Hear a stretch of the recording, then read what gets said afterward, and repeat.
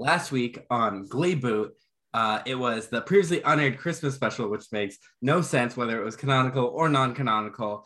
It featured weird, creepy robber Santa, Becky being very sexually aggressive, and prove that the Glee writers have heard of Christians, but like most groups that exist in society outside of white straight men and white gay men, they don't know what they're like. And that's what you missed on Glee Boot. Glee Boot.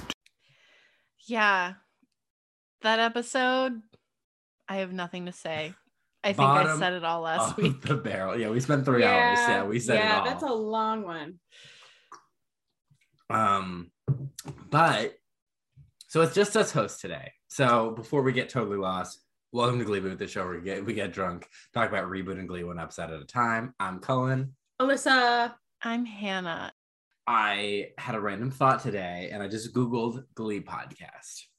We're in the top 10 Glee podcasts. What? We're in the top 10 results. On the top on the list results. 2 of them are Kevin and Jenna's podcast, which they're actors. They don't count. Yeah. Makes sense. They were on the show. So it's us, Glee on the Rocks, which we're hopefully doing a crossover with soon. Gleek of the Week, which we have crossed over with. Yes. There's a couple others, including I'm not going to call them out, but they did not reply to my Instagram DM asking me to be a guest. Wow. Okay. Well, that's already kind of calling them out. But anyway, that's crazy. Are we doing good at SEO on accident? Or is it just there's just so few Glee podcasts? At the same time, there's more than 10. It's not like we're in the top 10 because there's only 10. We know at least there's 11. There's at least 11. There's actually a lot.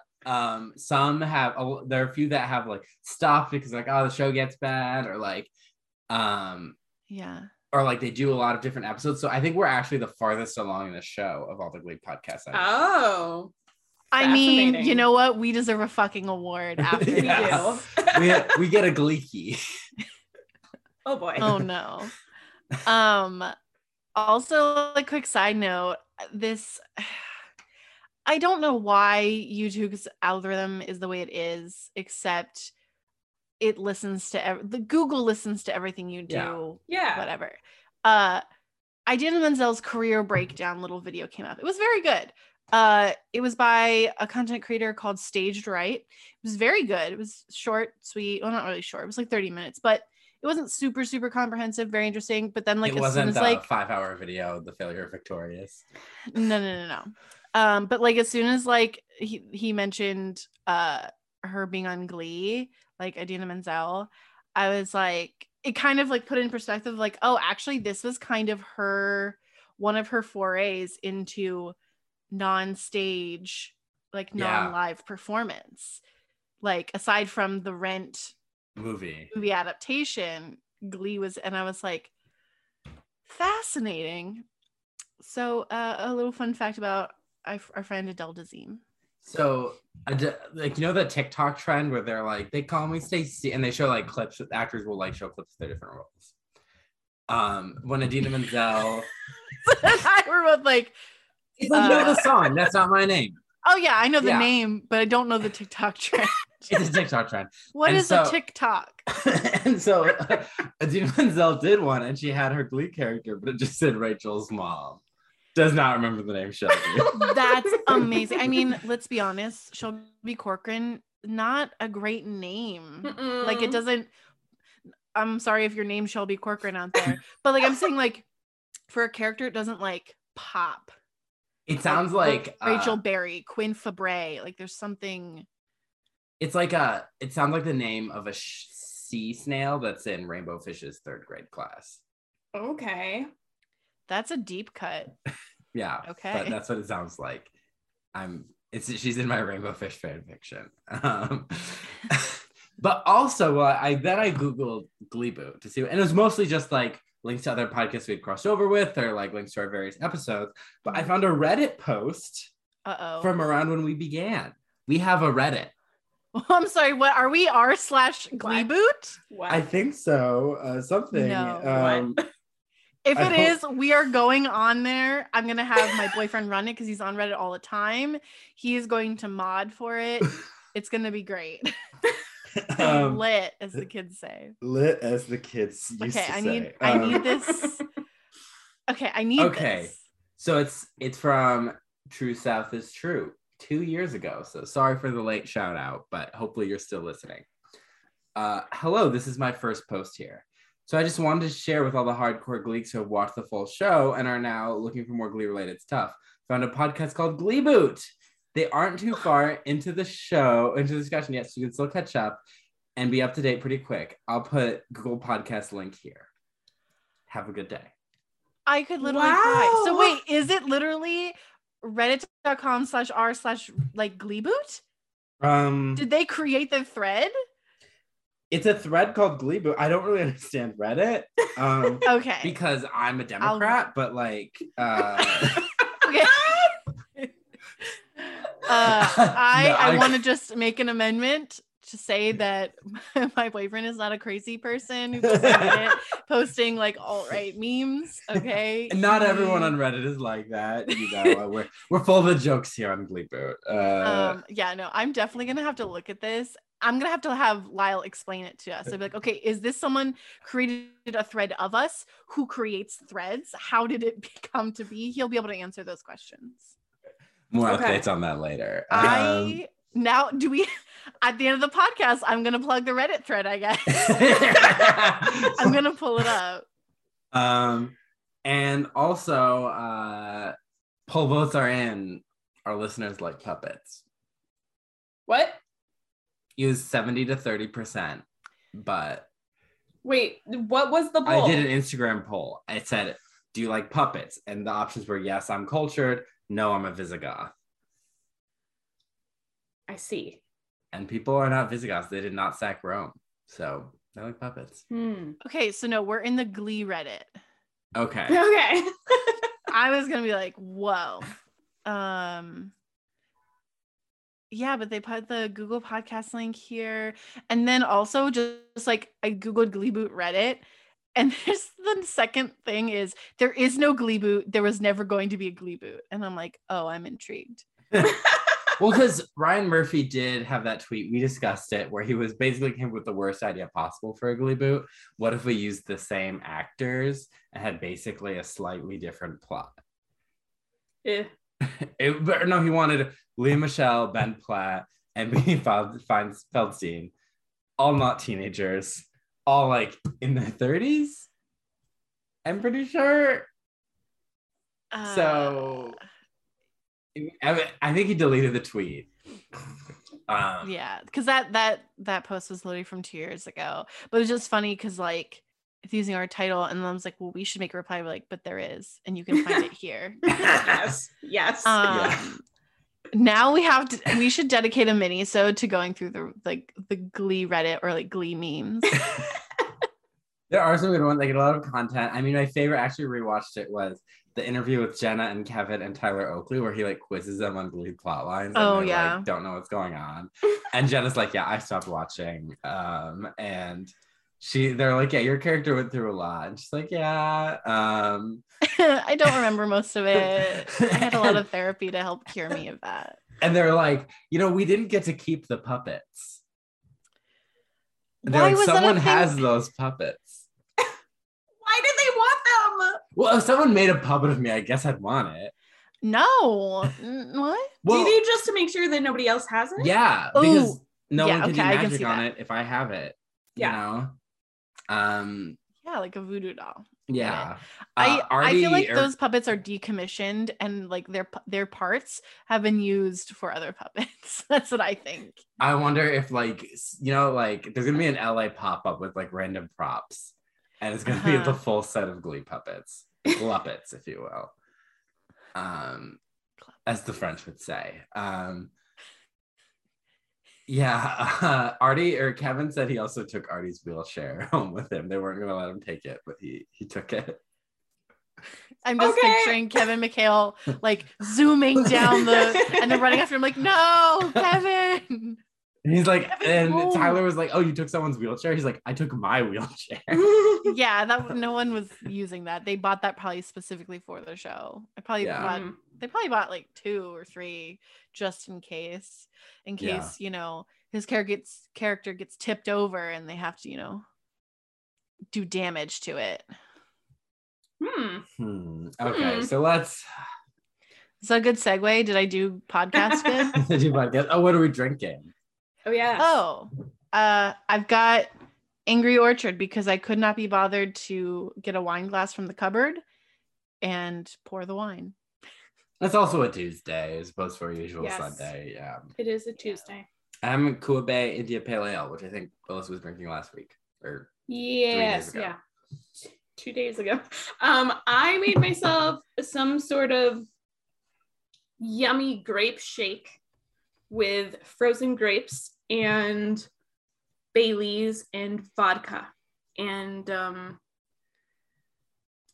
the sugar, liquid sugar that you Corn put syrup? in drinks.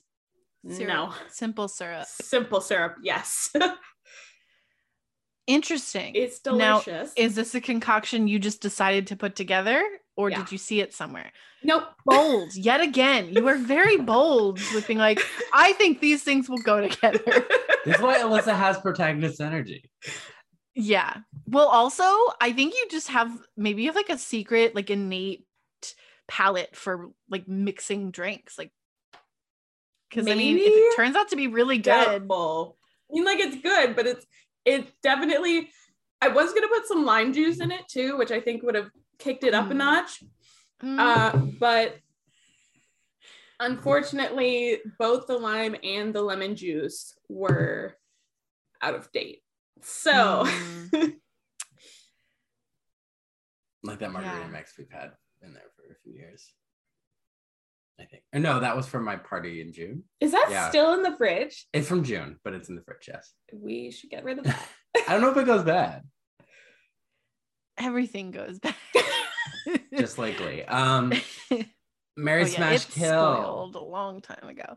Mary Smash Kill. Who we doing? We doing Queen Bees. We are doing Quinn Fabray of Glee. We're doing Lydia, I forgot to look up her last name, of Teen Wolf. Okay. And we're doing Mary Stuart, Queen of Scotland and France, and rightfully England from Reign. I was gonna say, wait, like literally the historical figure. Yep, the historical. I Reign forgot is Reign not known for its existed. historical accuracy. Right. But She you gives know, off queen bee energy. In she's the a show. literal queen. She's a queen. And then when Lola, who shitty character played by Anna Popplewell from Narnia, is like, my boyfriend tried to rape you and you're like punishing him. And she's like, yeah, but like I thought we were friends. And she's like, no, you're a queen. This is the pilot, so Okay, so She's an actual queen, right? Like in the show, yeah, she's a queen. she's the I guess- queen of Scotland from her birth, and then she's engaged and later married to the king of France, I guess who's her age. I'm gonna have to, I guess, attempt to assassinate the queen. Because I have no want to be part of that. Now here's the tricky thing. Do I want to marry Quinn or do I want to marry Lydia? I don't know who I'd rather spend the longest amount of time with. I think I would smash Quinn, marry Lydia, because Lydia has a really fantastic arc throughout the show. Love She her. does. She's also very smart. She's super incredibly smart. Yeah, and like Yeah. I don't know, like Quinn never struck me as dumb. I mean, she's in Yale, Yeah. but life choice wise, I Yeah, would. Lydia's a banshee too, which Yeah, Mhm. I don't know. It's kind of interesting. That could come in handy, I guess, when we're married. I don't know how. She could scream at you right before you die. That's true. A quick Imagine death. Hannah in the hospital. Just,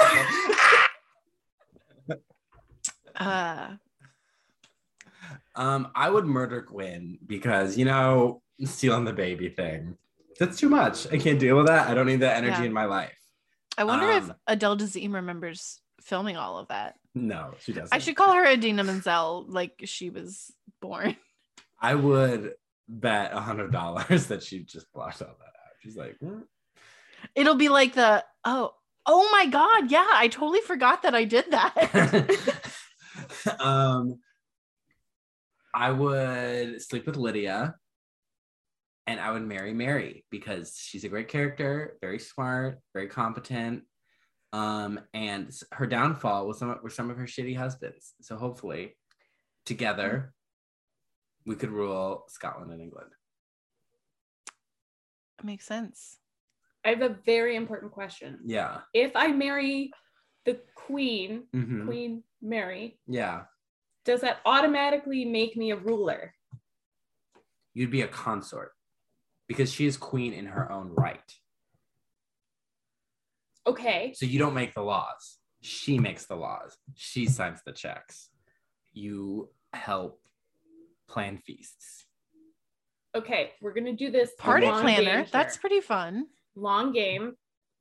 I'm going to marry her and then assassinate her so I can be ruler. So like marry and kill. You know what? And she had to fuck die at some in the point. show You have to too. You have to make that marriage official. Yeah. But you wouldn't become ruler because you're a consort. Well, then I don't want to marry her. Yeah. The only reason I would marry her is if she would somehow make me ruler. Mm-hmm. You would maybe you could be a dowager queen influencing your child. Like you could, like, there's a big part of the show is what's it called? What's the role? When a monarch is too young to rule. So they have someone who basically runs it while the monarch is growing up. You could do that with your children. That seems like too much work. I've lost interest. Killer. So actually I'm gonna kill Quinn and I'm gonna fuck Mary because it still seems like it'd be good to go on that list, you know, like be a mistress. I fucked a queen. Yeah. And then I'm gonna marry Lydia because she's just like the best out of the three of them. I could spend the most time with her. She can be a portent to my death. Like, it's great. Yeah. Yeah, because Mary had to die in the finale of her TV show and in her Saoirse Ronan movie and in real life. Wow. So. Well, I mean, everybody dies. It's true. She was beheaded. Not everybody gets beheaded. That's a good point. Yeah. Her son is the reason England and Scotland are one country. Yeah. Fun fact. He's also the King James from King James Bible. I guess a fun fact. He made everything harder to understand. And John Knox, who was Mary Queen of Scots' top enemy, wrote this episode of Glee. He was famous for his diatribes against women, especially women rulers, women having any authority, women doing anything. He was not a fan. And he rose from the dead to make sure everyone knew that women should not be given even as much authority as being a Broadway actress, because they would wreak havoc. Like, they should not be valedictorians. They would wreak havoc. They should not be principals. They would wreak havoc. Who was that guy played by in the Saoirse Ronan movie? I don't remember. Was that David Tennant? He was the guy on the pulpit with crosses going like, lock her up or whatever. I think that was David Tennant, if I remember correctly. Taylor That was a good Swift's movie, though. Yeah, it's a good movie. Taylor Swift's boyfriend is in it. I don't know him. Joe Alwyn.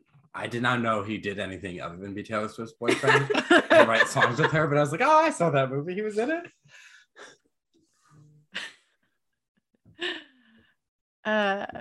Yeah. So yeah, we're talking about frenemies, which is the reason women are not paid equally because of this episode. People see it and they're like, I'm not paying women. I think this is like hilarious because Hannah and I, who are both women, were like, this is a good episode. And Colin, who is a man, says like, this episode hates women. But it does. Also, we should give some more context, okay? We, on International Women's Day, Cullen demonstrated his allyship for women by texting Alyssa and I, saying, I should really just have the quote, but I'm pretty sure I can get it right. Happy International Women's Day. To show my support, I'm going to double your pay from no money to double no money.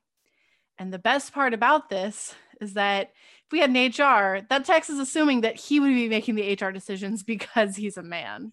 Yeah. So And I was typing it. I'm like, this implies I'm like different or like have some kind of authority. Would they be offended? And I'm like, I feel like it adds to the humor. Yes, I got it, but it was just like multi-layered joke. It's just chef's kiss. That is, that is Disney level allyship.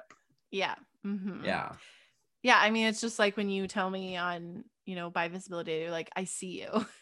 No, actually, this year I want you to just text me, I see you, so that I'm just like looking around. I'm like, oh, right. So, because Rafa is obsessed with Pretty Little Liars, like he just recites scenes while we're making out. And he he found a way. I mean, he's probably just a Google number to have a number to just like text me like a style like Pretty Little Liars text, like I'm watching you, signed L, because he has an alternate persona, Lalo, who wears a green wig. And so he'll just text me like, I'm watching you, or you should get your boyfriend. He meant to say shovel, but he typed shuffle. And so at first I just saw this and this text, I was at work, like it was towards the end of the day, I was alone. I was like, who would send me this? And I like pieced it together. Because I'm like, L, I'm like, oh. And I was like, you sent me a text, like that wasn't me. I'm like, who else would do this?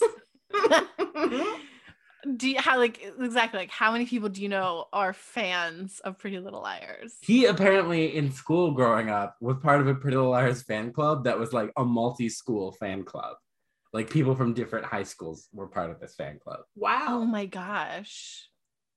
I did not know that existed. Yeah. Me either. I it's wonder, like an honor society. I need to do more research. Or the Masons. Because when he was like, oh, like Pretty Little Liars is like a bigger show than Glee. And I was like, I can't speak to the writing. I haven't watched it. What I can say though is that Glee is more culturally influential. But I'm wondering if maybe, because like Pretty Little Liars was an ABC Family, which like right. Glee was on Fox, so more people had access to it. Yeah. And ABC Family, it's literally like got family in the words. People are like, oh, this is more family friendly. Yeah. Most of that show is underage girls dating adult men, so I don't know. But maybe I don't know if like how shows are packaged internationally, maybe it had a bigger presence. And yeah, I could probably see that. Yeah. So I mean, I remember in college, my friends liked it, and I tried to watch it with them once, and I was like, I can't tell these characters apart. But also, there's like mystery to Pretty Little Liars. And Glee just puts everything out there. Like it's tits out, balls out. Like it might have a bigger cult following. Like they tend to be. Yeah, how many Pretty Little Liar outspoken. TikToks are there? How many Pretty Little Liar podcasts are there? Let's look. No, we need to talk about this. We literally have to talk about this pretty okay episode. So bad. We have to go. We have to. It's been a half hour, you guys. Let's go. Whoever edits this can honestly just chop up that first 30 minutes. Who fucking cares? But that's so much work. Sometimes I just listen. I'm like, yep. So, frenemies. We got 3 plots. We got Naira, Verily, and Michelle hating each other, so they just put it in the show. That's something I wanted to talk about because I'm like, wait, is this happening the same time when they're not liking each other, or because I do know precede it that they were friends or like friendly at a time?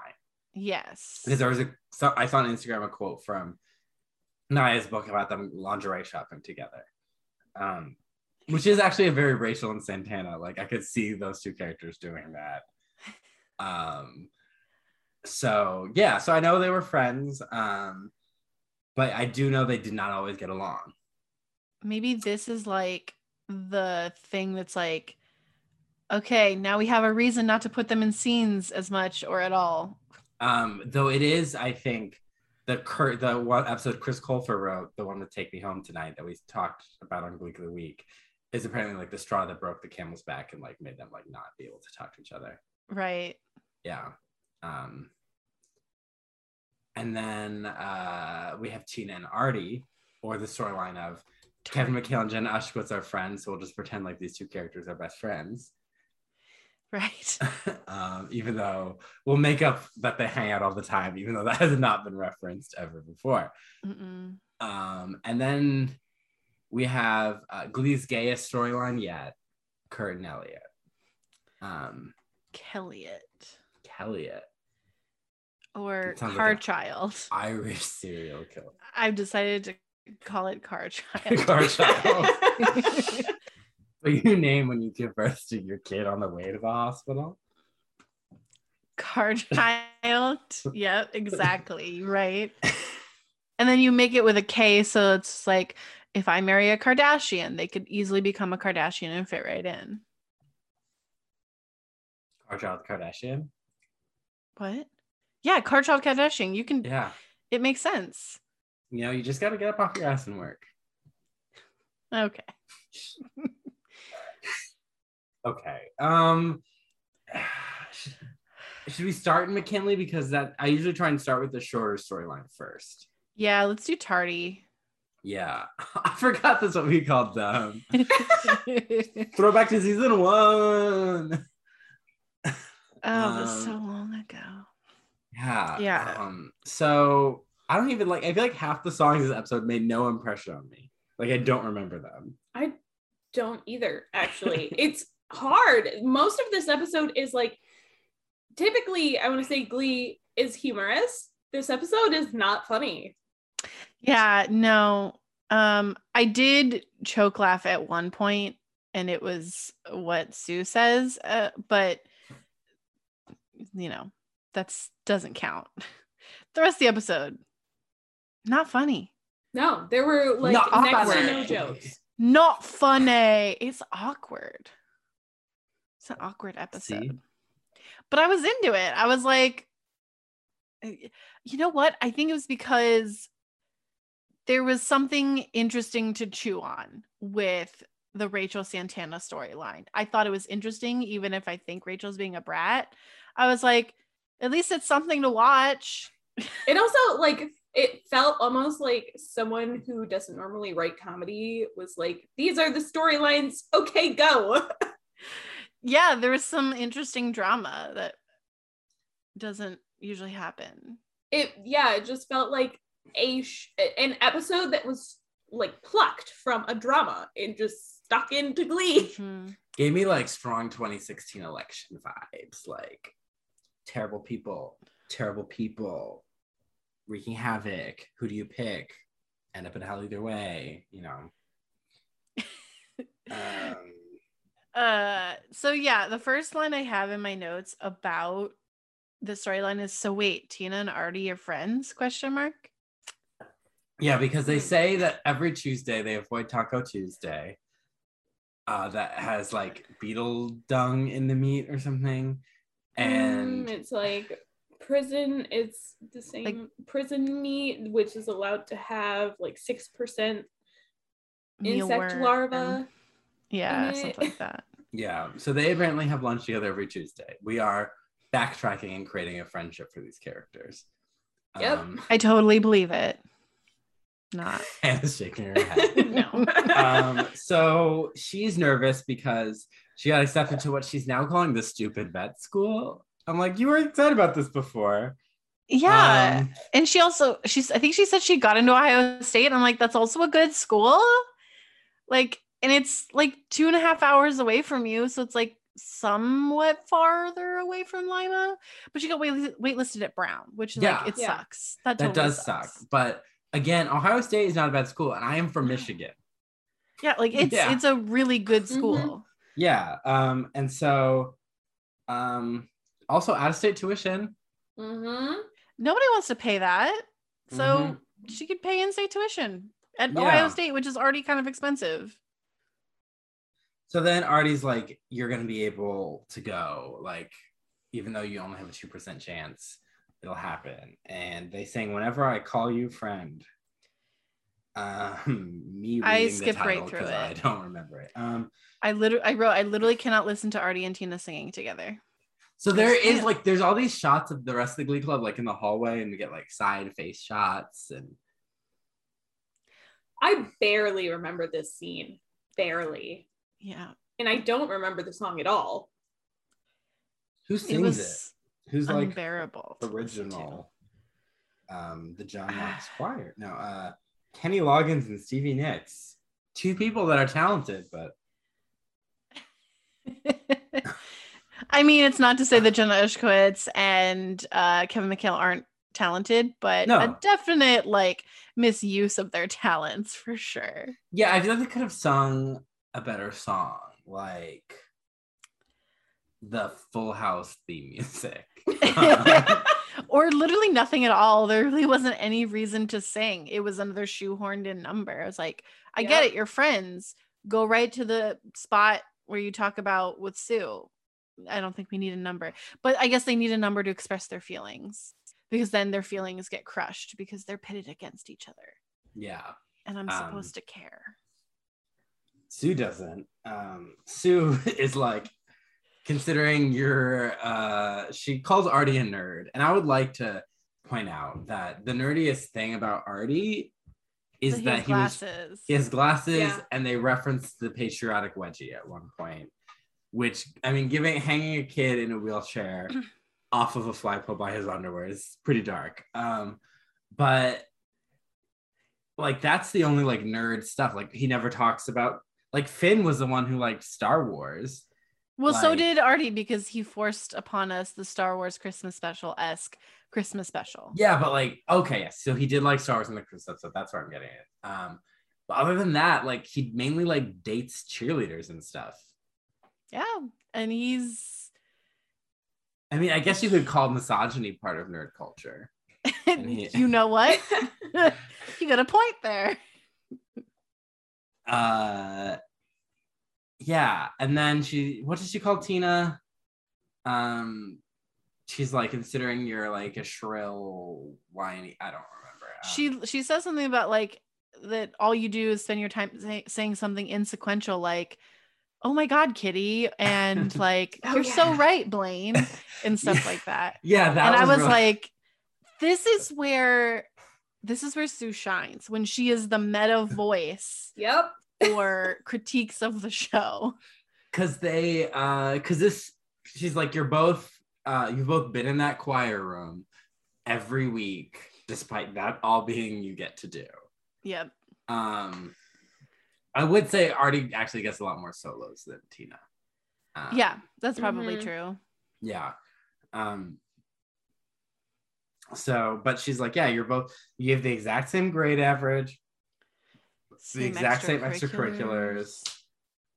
So like, you'll have to do a speech off, and we'll decide who gets to be valedictorian. Can't you do co-valedictorians? Isn't that a thing? You can. Well, they do co-salutatorians or whatever. Yeah, I don't. 2 seconds later. Uh-huh. Well, I know that. Okay. I think my school, granted we were a really small school, I think we had like 6 valedictorians, and then the other 4 of us didn't quite make it. We were still in like the top 10 or whatever. So but you anyway, were in the top 10. Is that your sideways brag? Yeah, I was in the top 10 in my class. I just barely made it over someone else, and that person was really mad. Which, like, I understand why, but also I made it. But we all have enemies from high school. I get it. But like, and then the other thing is, like, I also got a scholarship over that same person too. Anyway, but yeah, you know? So like, you could either just be like, okay, you're going to be co-valedictorians, because obviously it can happen. I had 6 in my high school or whatever, and every one of them gave a fucking speech. And but then I'm thinking, well, why the fuck did my school do that? Why didn't they just have a contest so we only had one fucking speaker? We'd have to sit there for a whole hour. So I don't know. I guess I see the point. I mean, like, they could do a contest for this. No, I wouldn't have been involved in the contest. Yeah, like you could have 2 valedictorians. Like, valedictorian is specifically based on grade point average. Yeah. So 2 valedictorians, 1 speaker. Yeah. Boom. Yeah, or like Problem you get 2 minutes. You know, like, yeah, exactly. Yeah. It's that simple. I remember the SNL skit about like graduation, and I remember sending it to Hannah because we were graduating grad school, and there was like this 80 Bryant was playing like someone making a confused political statement, like hands off my uterus and save the honeybees, and Hannah was like, "That's me." Yes. So okay. So they're competing, and and she's like, and if one of you turns this as an opportunity to start singing a song, I will spend the rest of my life to make sure that every drink you drink has a little bit of my pee in it.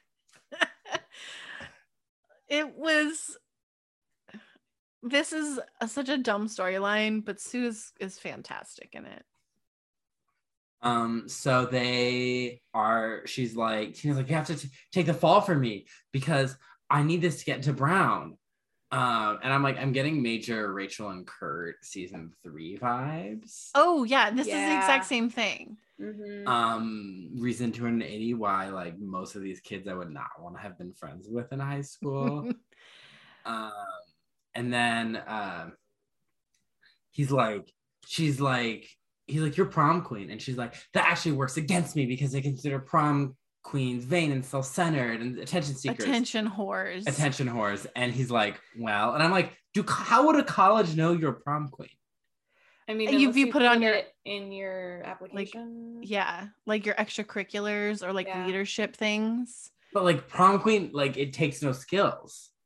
It's not like class president. It's elected, a popularity contest. It's just a popularity contest. Yeah. Yep. So I'm like, just don't put it on there and they'll never know. Yeah. And he's like, I'll say what everyone thinks, that some spirit possessed you or demon possessed you in between junior and senior year, and you've become whiny and crazy and obnoxious and an attention seeker and self-centered. And she's like, you are dating a cheerleader who obviously doesn't love you. And he's like, Kitty loves me. And she's like, you're dating Kitty as a last-ditch attempt at popularity. So you're dating McKinley High's biggest bitch. And then he's like, no, Tina, you're McKinley's biggest bitch. Like, I'll give him that. Something definitely went wrong with Tina between junior and senior year, but it's not Tina's fault. It's the writers of Glee's fault. They decided to turn her into this like punching bag. She continues to be a punching bag in this episode, but like a punching bag is like, oh yeah, of course we want to punch her. She's being mean. Was this one of those times where Glee's like, this is what all of the fans have been saying about Tina? I don't know. Because that's what it feels like to me. Like they're calling out their own mistake, but they're making it part of the story. So therefore it's not a mistake anymore. Yeah. They're like, yeah, how did Tina get this way? She's so awful. Let's punish her some more, says the writers. And I do know that Jen Ushkowitz spoke to the showrunners and asked like for more in between seasons after season 3. And this is what they gave her. They gave her punishment. Wow. How dare you speak up? You're not Leah Michelle. I mean, that kind of is what it seems like has happened. Also, like Artie says something of like, well, it's not my fault that you only applied to like, you didn't apply to more like backup schools. Fair. And I'm like, but also she spends all her time serving the Glee Club. And I think she says that. She's like, yeah, well, I've been sewing costumes and building sets. And building sets and swaying in the background. I was like, yeah, she has. And it's then I think this is where she tells Artie that he gets everything he wants. And I'm just like, I thought he was going to make a wow, way to be ableist type thing. That didn't happen.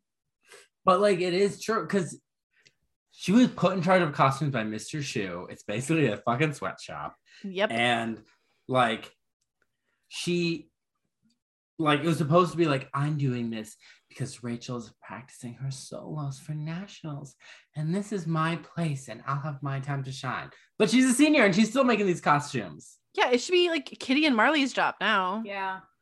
Based on that logic. Yeah, and then Kitty can shrink everyone's costumes and they'll pass out. Well, she has a line later that I think that she's trying to give someone else an eating disorder. I don't remember this, but okay. We'll get to it. So the feud is on. And then in Glee Club, Will is like, nationals, we have 4 seniors, and it's too much work of you to ask me to spotlight our less than 5 seniors. So Blaine gets a solo because I guess white privilege, and he's the new Rachel. Artie randomly decided he was the new Rachel. He's like, yeah, he was ago. Voted the new Rachel, and then Blaine Zemeck goes, he like whispers, "Oh yeah," like you see him mouth it, and I'm like, "Oh yeah, see, he didn't even remember." They're like, because we don't want another puppet thing. So Blaine singing. Yeah, that's probably what it is. But they did actually vote for Blaine to have a solo, so really they could have just said that. Yeah, that literally would have been easier and made more sense. And so we have another solo spot. Not a duet. No duet. Just a solo. And as someone who, I'm not super familiar with their national set list, but I know some of it. I know the structure that they're setting up in this episode is not what happens. Fun. Well, duh. It never is what happens. Never. But yeah, so he's like, let's have a sing off right now. But like Sam isn't like, hey, I'd like a solo, please, Mr. Shu. It's just, it has to be Artie or Tina. Mm-hmm. And then they're like, they sing Never Gonna Get It. I think that's what the song is called. Yeah, it's En Vogue. Never Gonna Get It. Never gonna get it, never gonna get it, never gonna get it. Yeah. It's a bop. It's a bop, but but it's fine. It has TikTok energy in that, like, oh, this song would be entertaining for 30 seconds. It's also, I hate the like, I don't know what it's called, but like where they're literally like singing at the camera, like they're singing directly to each other. I hate that. I think it was in one of those wedding numbers with Emma a while ago. Oh, season 1, I could have danced all night. Yeah, I hate that. I hate that camera use of the camera, and it happens multiple times in this episode in different like scenes. It's horrible. Yeah, so I hated this number for that. They're like singing aggressively at each other, and Will like he looks like he's breaking them up, but it's actually just part of the song. That was so dumb. I was like, and then so she's like wheeling Artie, and there's like shots to imply that like, you know, he feels uncomfortable or like this is going wrong. And like people do crazy shit with Artie in his all the time. He rolled into a pool in season 3. Yeah. He swung on a vine in Kitty or Gaga. But Kitty, still don't know how that happened. Kitty leg spread over him and signed, sealed, delivered. You're saying all these things that I am like, it's Sunnyland getting flashes of, and it's like I'm dying. You're dying, and like you're remembering his weird Artie moments, and Lydia's screaming. I guess like, so I totally missed like the Artie looking uncomfortable things. I was really zoned out, but what exactly happens? Does she like push him really aggressively, or is it like she pushes him into something and he tips over? There's a cord on the ground. Yeah, there's a cord. Okay, so legitimately was like an accident. It was an accident. Okay, because I think I missed the push. So he falls over, and everyone's like, the music stops, and she's like, "Oh my gosh, Artie, I'm so sorry," and everyone's like, "You did this, Tina." And then,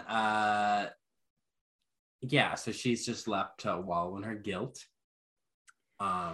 Yeah, it's not like there's like an adult there that could have like been in charge and like no, there's no adults. No. No, I can't think of a single one. Yeah. It feels like they should have like a teacher club leader or something like that to protect the children. Yeah. Yeah, that's right. Shu fucking sucks. Yeah. So then we get a scene. We don't see this scene till later where they're leaving, and Tina is like, "Artie, I'm so sorry. Like, you're one of my best friends." And Artie's like, "Ditto." And I was like, wait, that's the resolution? Not like you embarrassed the shit out of me during that number. Yeah, like there was no like actual conversation. It was the weirdest thing. yeah, he was just like basically like, let's not talk about it. But he didn't even say that. It was just kind of like understood. Yeah. And then so they're up there, they're dressed in McKinley red. They're going to what are they doing? The auditorium, the speech off. The auditorium. And the judges are Beast, Will, is it Figgins? Yes. Yeah, Emma could not be bothered. Janitor Figgins. And Sue. And Sue is like, first is absolutely no one's favorite New Direction, Tina Cohen Chang. And I literally wrote, I'm like, excuse me, she has been there since day one. Yes, she's got an attitude these days, but you know what? She deserves some fucking credit.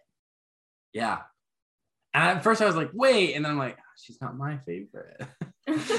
Yeah, that's what sucks, because I couldn't like be like, she's my favorite. I don't have a favorite. I hate them all equally. I have she's my third favorite. I think I like Blaine and Sam more. Blam, yeah. Because again, all Glee characters were criminals. But there are some that hold the racist stick less. Right. Yeah. Kitty's usually sitting on it, but different characters. Wait, Rachel, when did this episode come out? What year was this? 2013? 14? Wait, what? I don't know. 1541. John Knox wrote it. Glee, let me look. I'm on the Glee episode. February 25th, 2014. Post Frozen. Okay, so it wasn't, because I'm trying to think like if there was anything like politically like the president had just been elected, but no, that was like literally in the middle of a term. Yeah. I guess it would have been like midterms and stuff, but yeah, I don't know. I thought like the political pro-Americanness that was happening, you should drink every time they say patriot, because they're calling each other patriots. And I'm like, excuse me, people did not die in wars for you to say that kind of shit. I had absolutely no idea that this was like, it took me a few rounds. They go back and forth, which is really annoying. But It took me like maybe 2 or 3 before I was like, oh, they're actually trying to get the other person to be valedictorian. How did you not pick that up right away? Because I was still stuck on the fact that their conversation previously ended like terribly, like if that conversation happened in real life, you would know that your friend still hates your guts. Yeah, because he doesn't look like Ditto. Bring it in for a hug. He's just like, no, Ditto. And I'm like, okay, he still hates some shenanigans to go on during the speech that would like exacerbate this wedge. Yeah, but exactly. But it's an actual like they're trying to be nice to each other, and it was Tina's not great. There's a person that changed my life, and it was Artie Abrams, and then it cuts like Figgins crying. And I'm like, she calls Artie an American hero. He calls her a patriot. I literally wrote, what the fuck? Remember when Artie told Tina to dress sexier? She changed her life. You know, that helped. That's exactly what it was. Oh yeah, she starts her speech by talking about how she wasn't even good at stuttering. That was okay, kind of. And I was like, that was pretty good. That was a good nod to the past. Yeah, and they just praise each other. They're like Gandhi, MLK, something, you know, Rosa Artie Parks. Abrams, Rosa Parks. And I was like, these people are not the same as Artie Abrams. How dare she compare them? Like, I think that Abrams is kind of the joke, though. Yeah, but in the context of like, this is supposed to be serious. Like, Tina is supposed to be making a good case for Artie. This is like the worst like high school speech, like everything that's bad about like high school graduation speeches put into one. And also they didn't even do the assignment. They were supposed to give what their speech would be at graduation, and this would never happen at graduation. So they didn't even do that. I don't think that they mentioned that the speech has to be anything about graduation whatsoever. You could do whatever type of speech you want. No, it was demonstrate what speech you're going to give at graduation. That's what the speech off was. I don't recall that sentence. Because that's why Tina starts it, fellow graduates and stuff like that. Yeah, I know that's implied by the way she starts, but I don't think they actually ever say that. Tina or Sue does say it. Yeah. Yeah. So I was like, this whole thing, it's so dumb. Like, this is one of like the dumbest storylines. It's not like offensive. It's just dumb. And it doesn't go anywhere. Because I'm assuming they're going to be best friends. Presumably what they consider to be best friends. Having lunch and talking once a week. Yeah. But I guess that's kind of us. We talk once a week. Well, no, we talk. Honestly, though, like adult friends, talking once a week is a lot. That's super normal. But like if you like are in the same clubs together, you go to school together, you probably have classes together. Talking once a week, there's something wrong. They have all the same extracurriculars. So Ugly club. Yeah. And that's your curriculars at McKinney. And going in and out of the Cheerios, like for Tina, she was like in the Cheerios for a little bit, right? Yeah. Remember that? Is Blaine still in the Cheerios? Who knows? I don't think so. Well, now that Coach Roz Washington is head of the But Cheerios. she was in charge of him, because remember she called him Fruity Fonzie? Oh, yeah. His fruity voodoo magic.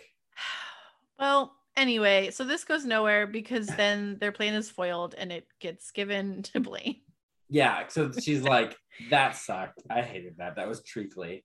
She literally says, I hate you both. And I choked on my water. I was like, that was really good. Best and she says it so calmly. She's like, I hate you both.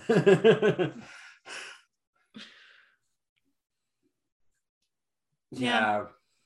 And then they get to Blaine. They're co-salutatorians, or however you say that. Salutatorians. Salutatorians. Is that accurate? I feel like that's it. Sure. Yeah, probably.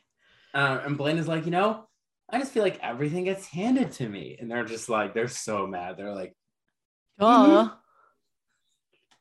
And he's like, I'm really sorry, guys. And they're just like, oh. And then he's like, I want to like pick like a really great song to sing at graduation. They're like, I can't wait to watch Sue assassinate you. And I was like, yeah, because she said she would kill anybody who does that. No, she said that she would put her pee in their drinks. Not that she would kill them. Oh, yeah. So then she would probably want to assassinate Blaine. And so then Blaine's like, oh, yeah, he will never recover. I forgot about that. But now Blaine is valedictorian and he's like, I want all the seniors to help me pick a song and we're going to sing it together or whatever he says. And I'm like, this storyline was so boring. And so they pick a song and it's not their graduation. They're like practicing for it. They sing Kelly Brienne because Kelly Clarkson has changed her name. Did she? What? When? What? Yeah. Why? I don't remember. I read a reason. Wow, fun fact, I guess. Yeah. Maybe to distance herself from the Ugly Dolls movie. Okay. So they sang Breakaway.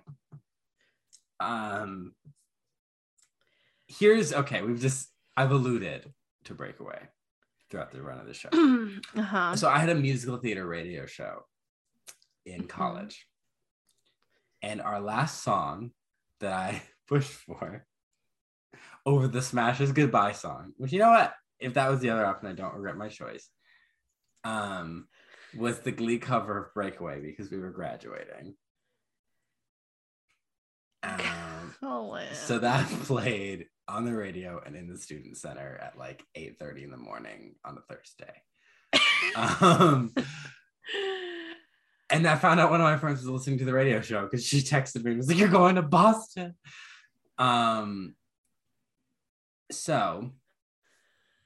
Yes. And then Smash, Ivy Lynn sings Breakaway at the most random ass You know time. what? Listen, she sings it in like a little angel costume and it's weird.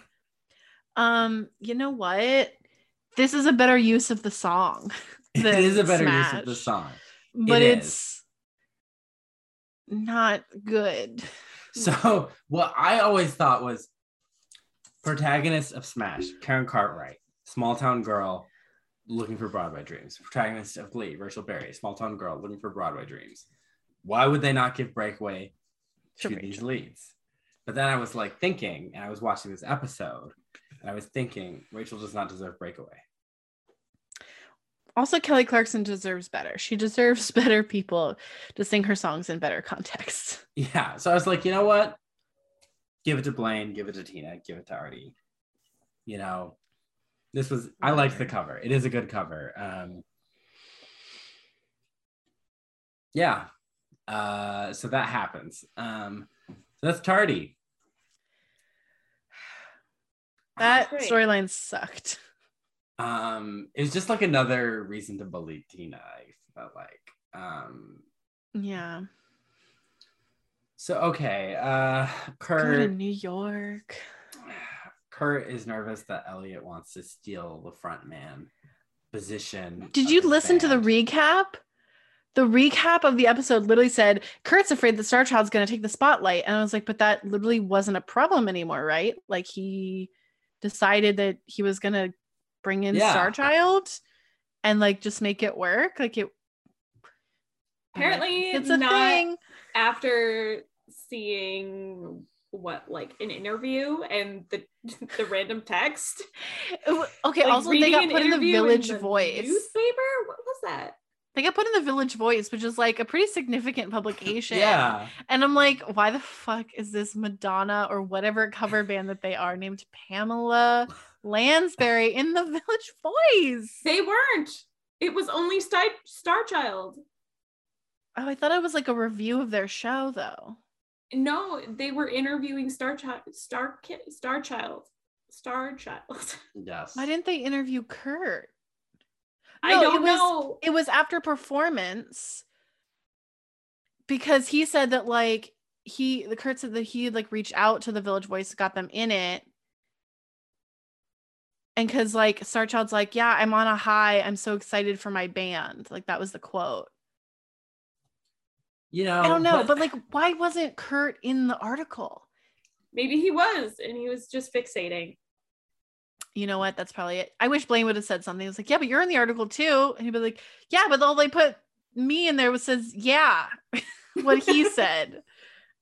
You know, but that does beg the question. If I was watching this band that had Adam Lambert, Demi Lovato, who sang Skyscraper to a Ghost.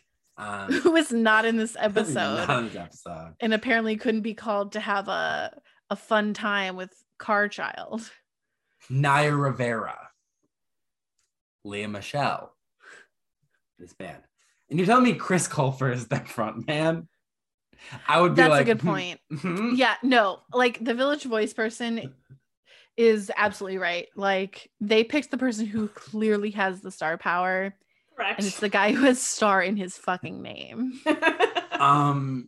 So, you know, Blaine, instead of being like, don't be weird, it's just like, you know, keep your friends close, your enemies closer. Kurt's but like, Blaine is a weirdo. We saw him sing to those puppets, you know. Yeah, but then Kurt's like, I'm gonna be weird. Yeah. So he invites Starchild over for like cucumber sandwiches. Again, most homosexual plot in Glee. Yeah, because Santana and Rachel are like, I can't.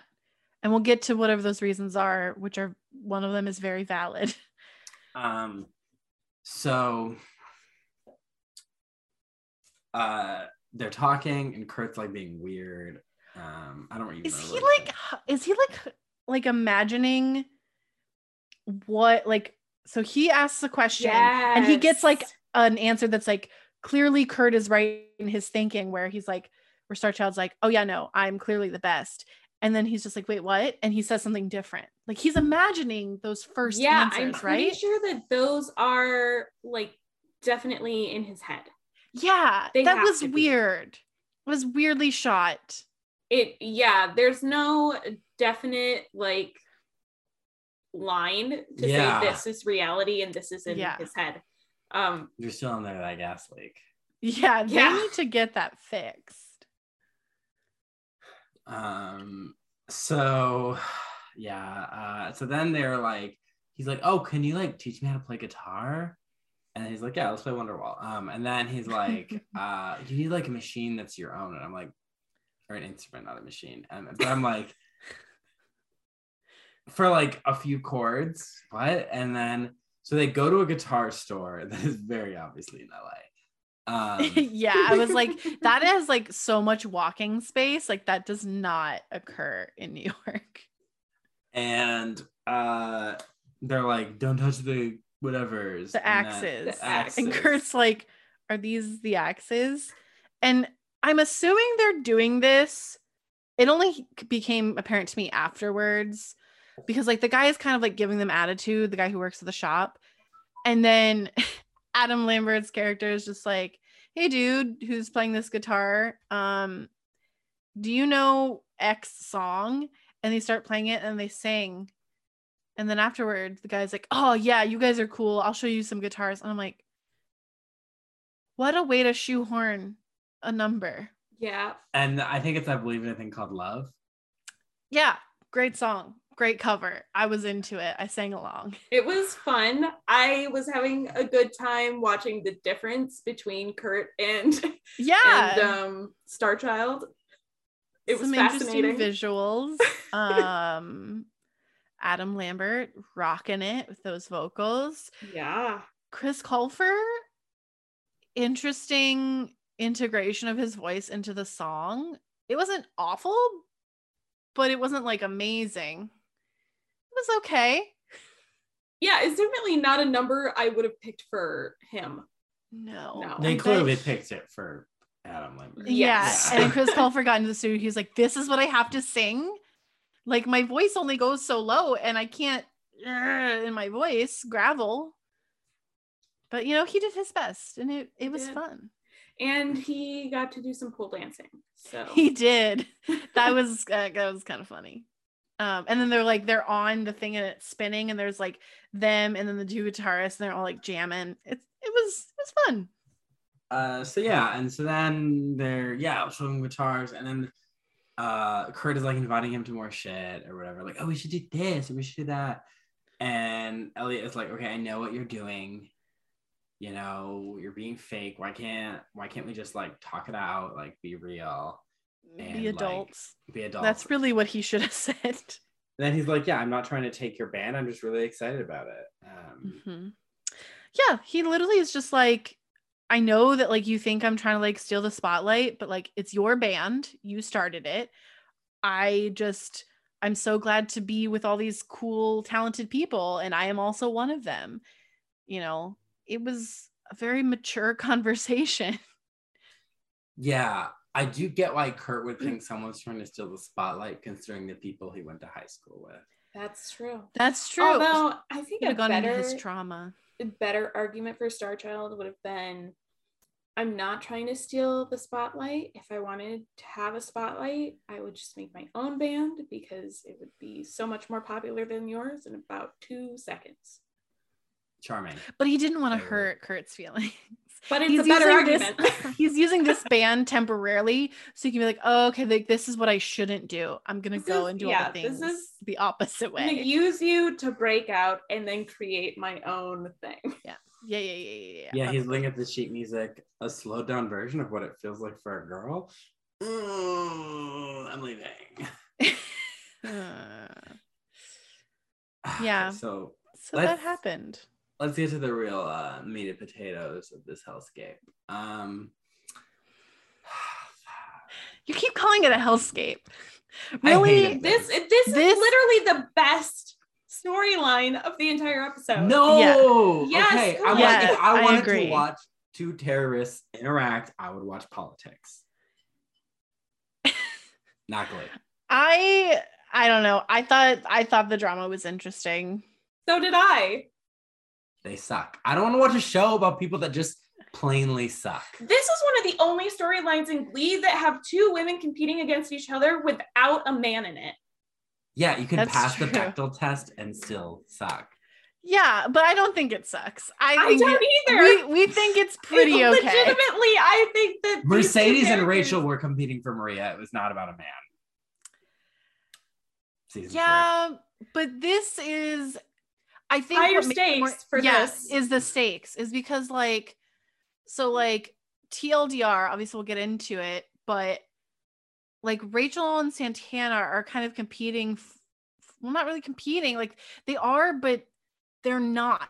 That's the thing, is kind of like Mhm. it's being made into a competition by Rachel and Santana. as well. Santana had a good point. It's like, why? She had a good point, but she could have been like, I'm not doing this. But she's like, you know what? You're short. You're awful. You know? Yeah, no, she definitely gets dirty, but like, But I I don't don't know, I think, think- okay, I don't think two characters who definitely have it in them to go that far. Like, I didn't think any of this was off the rails for either of yeah, them. I didn't. So either. I was enjoying watching it because I was like, yeah, I think these two characters would do this. Mhm. Just I because agree. you don't like the characters doesn't mean it's a bad But they're supposed to storyline. fucking grow. It's been 5 fucking seasons of this fucking shit. Yeah, but they didn't. This is the first time we're seeing anything like this. No, that's what the whole fucking show has been. Who's getting the fucking solo? Ugh. I think because of the stakes, it's more interesting because it's not high school stuff, which is like, that's not going to go anywhere. This could go somewhere for both of them. And I think the stakes are really interesting. Yeah, I watched Smash. This is Smash Energy. This has Uma Thurman, Alice Energy. It does. It does have Smash energy. But this is better than Smash. Yeah, it's just, I think this episode was written by a man. It wasn't John Knox, unfortunately, even though it feels like it.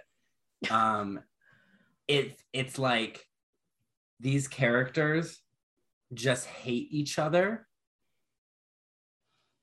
They said they were friends, but they can't share. They can't share the spotlight with each other, even in a situation where one clearly is in a situation where they have more spotlight. You know, so these people are so petty. They're so small-minded Yeah. that they can only scream at each other and compete with each other. And that's what this writer thinks women are like. Because that's what Tina did this episode too. Yeah, I can see that. That's how Kitty treats Marley. Oh yeah, we forgot to talk about the thing that Kitty says. So in that storyline, Kitty literally says, like Artie's like, yeah, they're gonna have to like open the gates for you at Brown or whatever. And Kitty's like, they're gonna have to open them really wide. And I'm like, are you trying to give someone else an eating disorder by insinuating that they're fat? I remember that line. Yeah. Yes. I was like, oh yes. Kitty, did you not learn the first time? It's just like Anyway. through the whole tenure of Glee, the only positive female relationship is Marley and Unique. Yeah. Mm-hmm. And like, so watching this in a show that had characters with like nuances and stuff, like, yeah, I could get behind this storyline. Like, I do get what you're saying, that there's good drama. But to me, watching it, it's just like, this is how this writer and this show thinks all women are like. They can't Yeah. share, you know?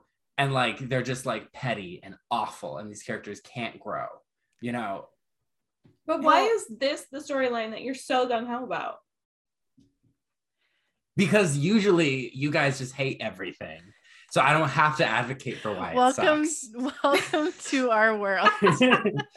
So like, this is me, you're saying this is good. And I have to be like, no, this sucks. This is just like Kitty shrinking Marley's costumes to make her puke. Yeah, but again, I think the thing that, like, I'm not denying any of that. I think that also, like, they're still basically children in more adult bodies. And I think it's the stakes that really gets it for me, that it's interesting that Rachel would still be this way.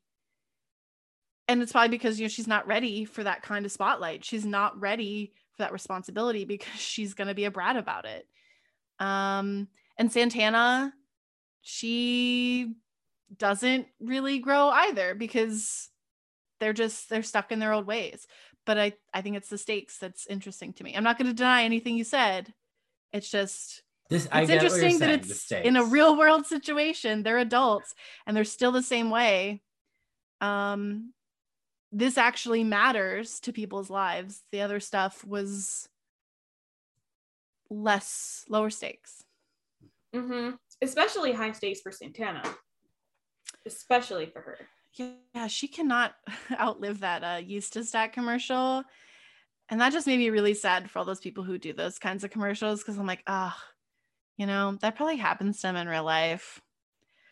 Like the State Farm guy, what's his name? Justin. Not only that, but that's the only thing she's booked. So she's waiting tables now. Like, she needs money. Yeah. And it's a good opportunity for her. It's okay. Let's talk about actors unions. Let's talk about the fact that these two girls could not walk off the fucking street and get a lead part on Broadway.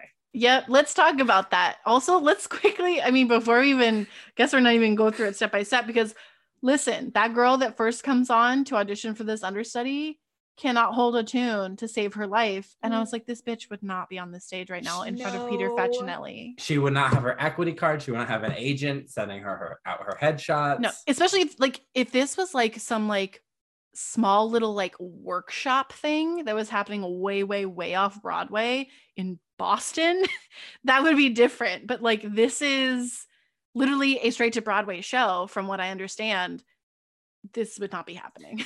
And understudies on Broadway come from the ensemble.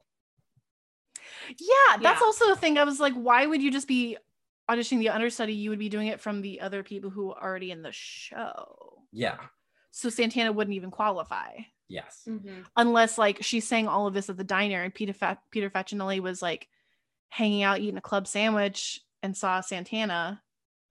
Also, like, why didn't he see Santana when they sang with Rachel like earlier at the diner? Because Rachel was taking up so much of the spotlight.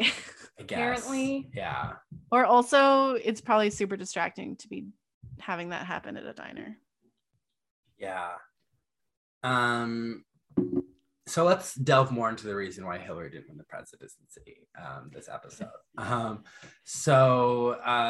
Santana and Rachel are talking at the diner, and Santana's feeling down, and Rachel's actually kind of being a good friend. She's like, no, like, you'll make it, you know, it just takes time. It's easy for you to say. And she's like, you know, I'm supposed to be on the cover of New York Magazine, and they're gonna have these models, but I think I could bring you in. You could just do it. Ugly. And then so they're there. Rachel's wearing something, and then there are these models, and Santana's watching. She's imagining herself in this shoot. And that one was another like weird thing, because I couldn't tell, like, oh, they're singing Brave and they're doing the shoot, and like Santana's in the shoot. Okay, like this is her in the shoot. Yeah, it took me a while. Then at the end, it's like, oh, she's not in the shoot yet. And I'm like, then why the fuck did I watch this? Yeah, it made no sense. And they sing Sarah Bareilles' Brave, I guess. Okay. It's a choice. I mean, the cover was fine. I don't understand why they sing it. I have no idea. Like, in what way do you need courage to be on a photo shoot? Well, I think I'm giving the show too much credit, but I think there's something to the, like, Rachel being like, yeah, I know you can make it. You have to go after it. That kind of thing. I think maybe there's that energy, but also I think they just really, there was also some interesting energy with like, say what you want to say And I'm like, oh, there's tension between Rachel and Santana here. And this song is saying that. But then I was like, I don't think the show meant to do that. Do you remember the SNL skit where they would be like, you know, it's time you say what you need to say. And people would be like, do you want to split this cookie? And they'd be like, okay. And then it would start saying, say what you want to say. And then she'd be like, you know what? I want the whole thing. Or like, you're just doing your hair in the bathroom and I can't poop while you're in here. It was so if you think of that, and there was a TikTok I saw the other day that was like, Cerberellus girl, I know I'm letting you down. No, you want me to be brave, but I'm scared. Yeah. And I posted it to our social media with the caption, Santana in front of me during that photo shoot. So sorry, I'm listening to what I think is thunder happening outside. Or it could have just been like a truck with a trailer going down the road. I don't know. Florida. Yeah. Anyway. So yeah, the photo shoot happened. She's wearing her fucking wig. Rachel is. And I'm like, this is whatever, I guess. Also, she's wearing like a see-through jumper. And I was like, this is an interesting look. That's all I have to say about that. See-through? Yeah. I did not notice that. Yeah. Mm-hmm. I was just like kind of focusing on the fact that she was in a jumper and everyone else was in a dress. Yeah. It was weird. I did not know this. It was makes see-through. no sense. It doesn't. Like, being on a magazine being like, what? Like, why would she, if she's gonna be on the cover of New York Magazine, why wouldn't she be there alone or with her co-star in the show? Who knows? Bam, bam. So okay. So then they're auditioning understudies, and Rachel is like, I don't need an understudy. I'll never miss a show. And I'm like, why do you not understand this like very basic aspect of theater? Yeah, that was one thing where I was like, everyone has an understudy. I think another thing that fueled me through this whole sequence or this whole storyline was that I kind of wanted Rachel to get fired because she's being so unprofessional. Literally, the fact that she's like, I have to go see my understudy getting auditioned, which I'm like, okay, I can understand, like, you maybe want to see who you're working with, but that's not her point. Mm-hmm. But also she makes a valid point that like she has some sort of obligation to do something for the show. She has to do that over the stupid band practice. Like, I'm just gonna say that. I was waiting for Rachel to realize that she was wrong, and she never does. Yeah, that and I thought that's an interesting choice to end on, because now I'm kind of interested. I'm like, where's she gonna live? Well, God, I hope she doesn't go live with parents. Were already paying for her apartment. Yeah. And Santana's been paying it on her own. I know. And I'm like, oh, how are they going to afford rent now? Like, I'm very concerned for Santana and Kurt. Yeah.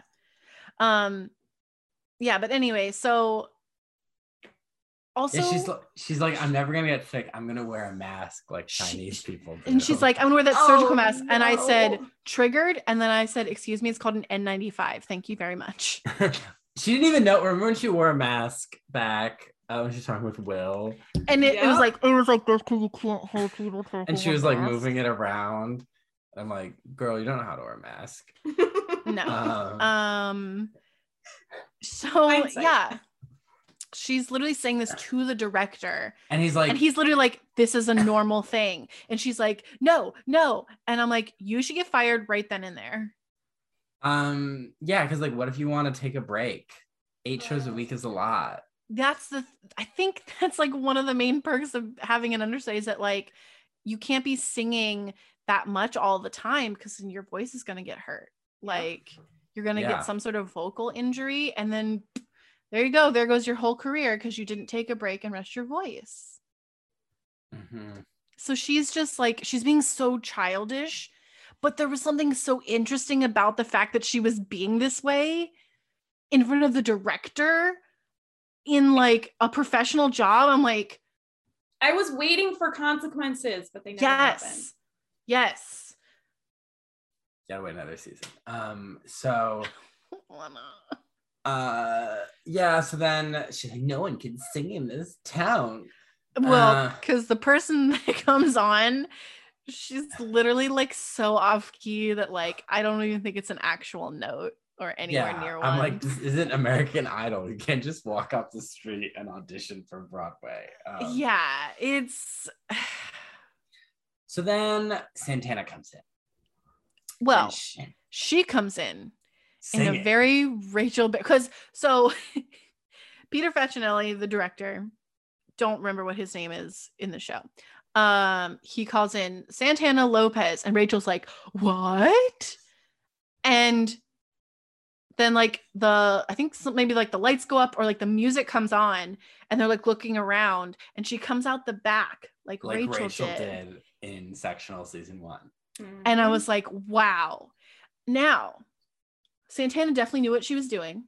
Yes, she was rubbing it in Rachel's face. I still thought that was kind of interesting. I don't know. I just did. I mean, yeah, it's something Santana would do.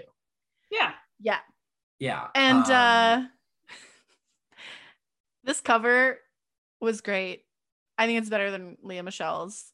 The key change, the orchestration runs, was different. It was more poppy. Yes. Mm-hmm. But the runs, I said it out loud. I was like this when she was finishing the song. And then I literally said, praise Jesus. Like, I felt like I had been taken to church. It was so good. The ending of the song was really good. Really, really good. Rachel was just dumbfounded. She was like, ah! And then, so then he's like, he's like, oh, where have you been? She's like, me and Rachel, our roommates, went to high school together. We're in the same Glee club. He's like, the same high school produced these two talents. And this is another interesting thing that's like, oh, I didn't really even think about that. But he's seeing that as like an interesting ploy for promoting the show. Mm-hmm. Which is incredibly unrealistic. You don't promo a show's understudy. But maybe you do in this universe. Because apparently people get mad when they go to a show and it's not the headlining actor, which I think sucks. I think that sucks. That's I agree. I agree. I would be just happy to see the show. I would be kind of bummed, but I also be like, I saw the show. Yeah. Like, unless you're Lin-Manuel Miranda, who had like, I think it was with the Ainsley Ramos. I don't remember who, but there's this guy. It was the same guy as In the Heights and in Hamilton, who on like Lin-Manuel Miranda would only do 7 shows a week. And this other guy would do the 8th show. So it was like, if you went to that time, you knew you were seeing that guy. Yeah. So like, unless you're doing some kind of split casting, you wouldn't promo the understudy. Right. That made no sense. So then Rachel's mad at her. They're talking. I think Kurt's there. Yeah. And she's like, how come you didn't tell me? And Santa's like, you'd be mad at me. So I just go for it, and then we get this. Yeah. This conversation. She took the ask forgiveness, not permission. Yeah. And I was like, an interesting choice. I understand it. Yeah, I get it. Because Rachel would have tried to talk her out of it, or like, I don't know, like God forbid, well, seeing Rachel's behavior, she probably would have been like, oh yeah, so Santana, she's next, and she's like, and she would have been like shit talking her to the director. She would maybe send her to the crack house. Yeah. There you go. She's like, okay, well, here's actually where we're going to be practicing today. And she's like, this is in Lima. It's the same crack house. And this time it's active. Yeah. So like, interesting choice. I totally agreed with it. But yeah, I think Santana knew what she was doing, the exact way that she did it, because also we've talked about how you probably shouldn't audition for a specific part with like the iconic song from that musical, because that just kind of looks tacky, and yet Santana did that, but it pays off.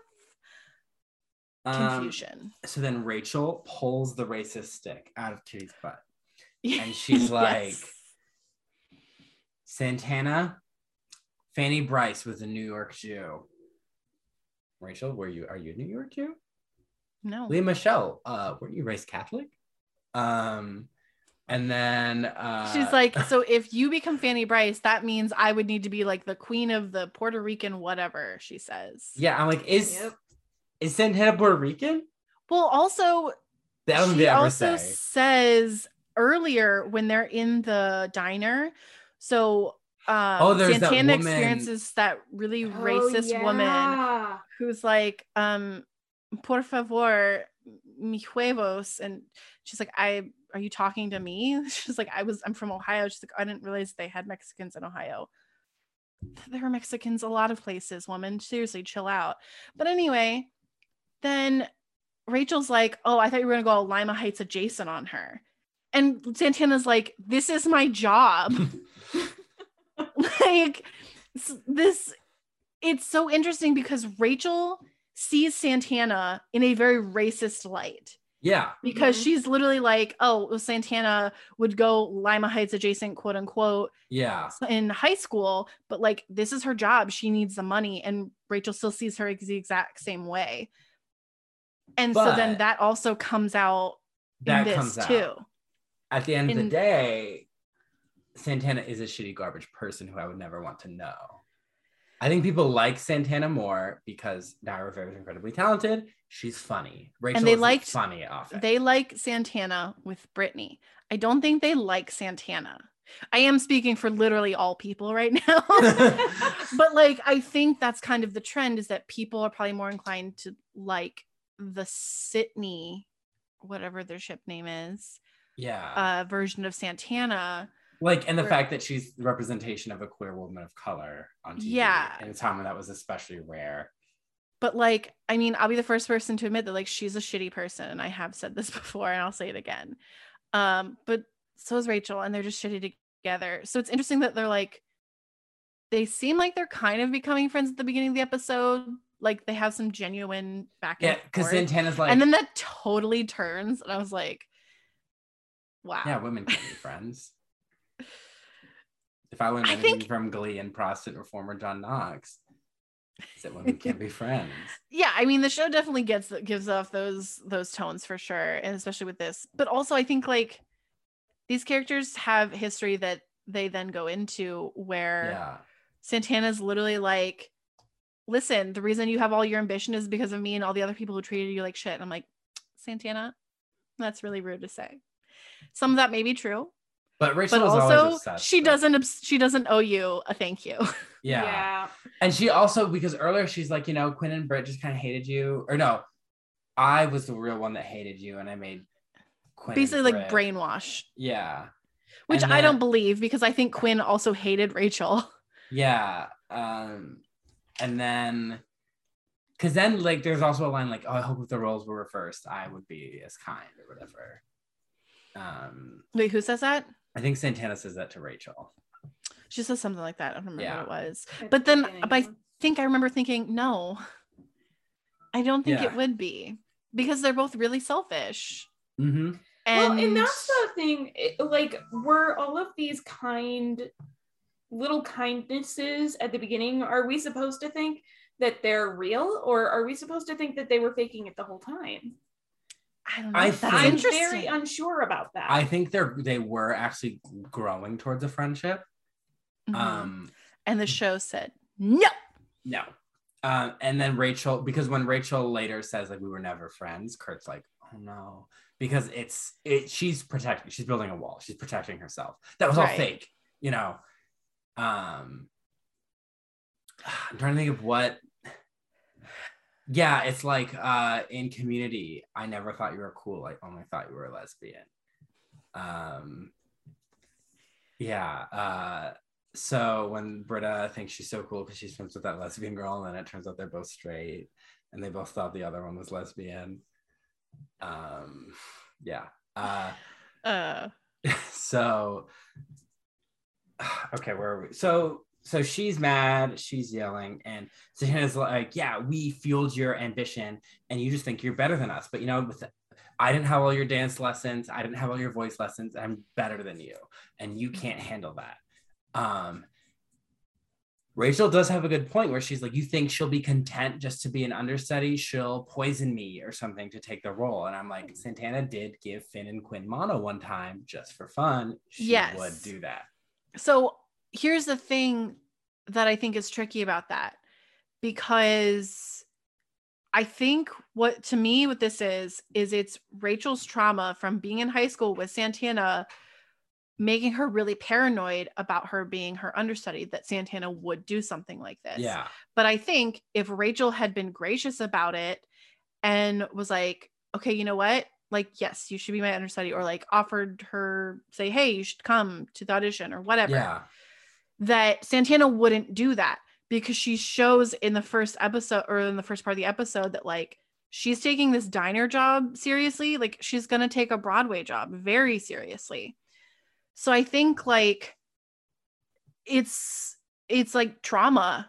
It's like Rachel's trauma really making her paranoid, and that's totally valid. Like they're both right and they're both wrong. Yeah, I do think that is a good aspect of this storyline, and that there's no one right person. And that's like strange for Glee. Mm-hmm. Yeah. Somewhat like complex and nuanced. And I was like, what is happening? Because she's like, because the thing is, because she's like, you think she's just some babe in the woods, content to take the crumbs off my stardom. Oh, that was the most disgusting thing I have ever heard. Like she's literally being a brat. Yeah, and she's like, this is a dream come true, and you're ruining it. Of the two, like, Santana was being a terrible person, especially towards the end. But I just like, Rachel was so insufferable. Yeah. Like, Rachel's the one that brought it to that level. If Rachel had just been like, you know what, good for you, like, that we'll do this together. I don't think Santana would have done that. I think you're right. I think Rachel just sucking. Yeah, she doesn't know how to handle the situation, and then Santana meets her at that level of like petty. Yeah, exactly. And she says some pretty terrible things, but none of it's like, I've heard all of that before. You know what I mean? Right. Like, I've witnessed this in real life. It's hurtful stuff, but at the end of the day, it's that's all it is. It's not like, like Rachel is threatening Santana's ability to actually become something and make something of herself. And Santana's just like, you're short. Yeah. Like she literally reverts back to high school Santana. Yeah. You're short, you're awful, everyone hates you. You just can't stand someone not as good as you. Not nice, but also pretty tame. I think that like the queen of slime, the queen of filth, the queen of putrescence. I think I could not handle Rachel, but Santana I could handle. Rachel's clearly become, because she says early in the episode, she's like, it's just so hard being a star. Oh, and I think that's she puts the thing glasses on. Ugh. I think that's what set Santana off, and it's like, you know what? Fuck you. I'm gonna follow you. I'm going to go into that audition for the understudy that shouldn't technically exist. And I'm going to do exactly something that you did. Like, I feel like that's something Santana would do to like, just to stick it to Rachel. But then she also like gets this awesome role out of it. So I just think that like Rachel is not taking her role very seriously because she's not equipped for it emotionally, and she's just like, she's being a brat. And Santana's working really hard, like she's paying her own rent, and now I'm assuming Rachel's also paying her own rent with whatever Broadway money she might be getting. But like, I don't know, I feel like Santana is probably like really pissed that like Rachel gets everything that she wants, and now she's like treating it with such frivolity because she's literally just like, it's so hard being a star. And it's like, Santana's like, listen, I'm going to these NIADA classes because I didn't get into NIADA because I never applied. I am working at this diner. I don't have a Broadway job. I get people who are afraid to take toast from me at the diner because I was in a Eustistat commercial. So like she's got a lot of things that Rachel isn't dealing with and has never dealt with. And that's got to set Santana off. Yeah. So I think. But it's just, I hate that they are such terrible friends at the end of the day. Like Rachel can't be like, yeah, you know what, Santana, I'm happy for you. And then have a conversation with Kurt and be like, you know what, I am kind of scared because of all the stuff that happened in high school. Mm-hmm. You know, like she can't handle it in a more mature way. You know, Santana can't be like, you know what, I'm auditioning for Broadway for this funny girl role. Like I'm doing it whether you want to or not, but you know, please support me. You know, the adult version of this conversation would have gone like, Rachel would have been like, I don't trust you because I feel like you're going to do something. And Santana should be like, listen, I take my job at the diner very seriously. I'm going to take this even more seriously because this could be my big break. Yeah. And then Rachel could be like, okay, I understand that. But that's the conversation solved. Guys. I know. It's not make a but TV like show. if we were gonna have like the mature conversation, that's how it should have gone. But these characters are not like that, unfortunately. Because we have to have the 2500 woman slap in this show. Yeah, that one sounded like it hurt too. Yeah, Rachel just flips around and slaps Santana, and she's like, "What was it? That was at the point Santana called her short and something awful and." Something else. Yeah. I don't remember. So Rachel turns around and slaps her. I don't think that any of the things that she said really deserve a slap. I think that is it the first time Rachel has slapped someone? Yes. He was slapped by Quinn. Rachel Santana finally got to do it. Yeah. Rachel had been holding all that in, and getting called short is really what set her off. You know, she's just thinking of her dead boyfriend who Santana always called fat. Like there's imagine that too. tension, you know, like they have a lot of history together. And Rachel's like, we've been pretending to be friends since graduation. I'm like, you've been pretending to be friends since you both sang so emotional in the Whitney Houston episode, and Rachel gave you that picture to put in your locker. But okay, close enough. And then yeah, so it is sad that like they have all this history, but because so much of it has been bad, it is poison it. And Rachel calls Kurt because Kurt's trying to be like, hey, this doesn't need to happen, because he is a man. So yeah, because like the room is split when Rachel's like, I'm fucking leaving, and like the room is literally split. Santana's on one side, Rachel's on the other, and Kurt is sitting on like the kitchen counter, literally smack dab in the middle of them, trying to like. And they keep going back, like, see, he's siding with me. He's like, I'm not siding with anyone. I just want pizza. There, at one point, he literally gets in between the two of them, and I was like, "Oh shit!" He's gonna get slapped by both of them. Yeah, exactly. Kurt, no. So then, Rachel's like, "I'm leaving," and then she does the worst. This was it was both like really dumb in the moment, but then also I thought about like the real life Naya Rivera and Lea Michele. But like Rachel literally like she hugs Kurt, she goes like toward the door where Santana is, and she like it looks like for a second like she's thinking about hugging her. So then she like goes around her, grabs the picture of them, from the promotional graduation shot, rips it in front of her, holds those little crumbs in her hands, walks down the hallway and throws them in the air and walks away. And it's like a slow motion thing. And I was like, oh my God, like this is Lea Michele getting to like take out shit on Naya Rivera. And like, that's awful. Like poor Naya Rivera. All while Kelly Clarkson's breakaway place. I don't know what it is about Rachel. I mean, I know what it is. Because she's awful. But she's an awful too many things to count. But like, I just cannot. She was tolerable before, but in this episode, I'm just like, I could never be her friend. I could never pretend to be her friend. I could never, like, Santana, at least I could be in the same room with, you know? Not Rachel. I'd probably get in a fight with Santana. Would you get in a fight with Rachel? Yes. Probably.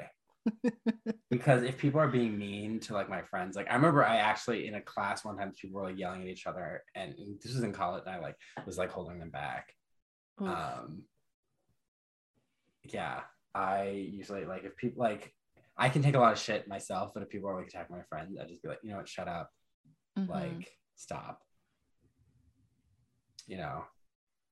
I think like yeah, Santana I cannot tolerate. The moment she started calling people fat, I'd be like, that's not appropriate. Yeah. Mr. Shoe. Mr. Shoe. Mr. Shoe. Mr. Shoe. Mr. Shoe, are you drunk? Yeah, I'd go to Sue and be like, can we have a new Glee Club teacher? And she'd be like, absolutely. Holly, She's like, Holly, I need you to back. sign. I need you to sign this paper that says that you legally want him removed for all of these reasons. And it's like fraud, Shitty hair, bringing candles to school, stuff like that. Not being able to speak Spanish, even though he's the Spanish teacher. Not knowing anything about history, even though now he's the history teacher. Yeah. We forgot to mention. We've got to rush. We've like been like savoring every moment of the storyline, yet also rushing it. Because there is the scene where they're at the theater and Santana is in the dressing room. Oh, and yeah. Rachel's like, what are you doing? She's like, I'm putting on makeup on. And she's like, the cast has a bathroom upstairs. This is for the star. And yeah, she's being a brat, but the door says Rachel Berry. Like it is. Yeah, and Santana's doing it to instigate. Yeah.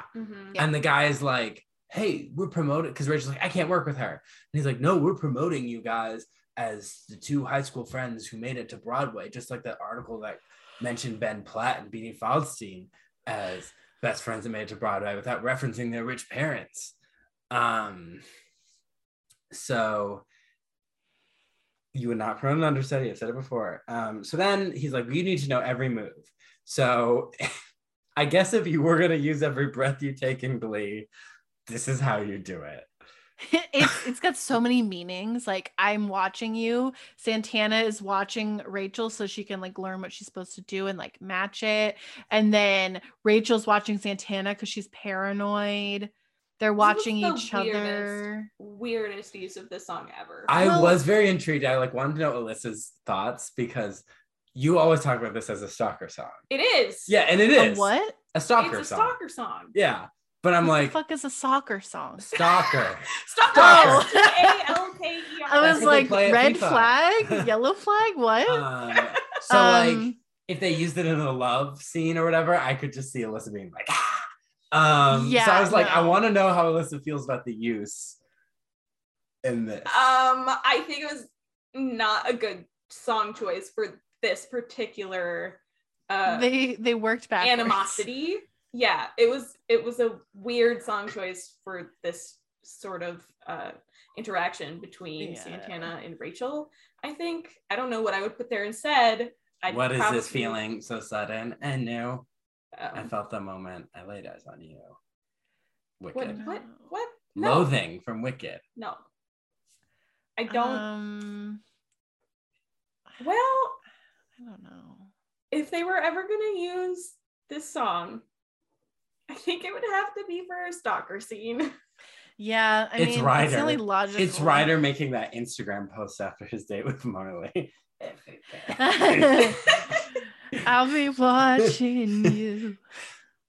He's like singing it in the Glee classroom, and everyone's like looking around like, Marley, blink if you need help. And Marley's like, I'm quit. I'm gone. This I'm going to Dalton. Finally it.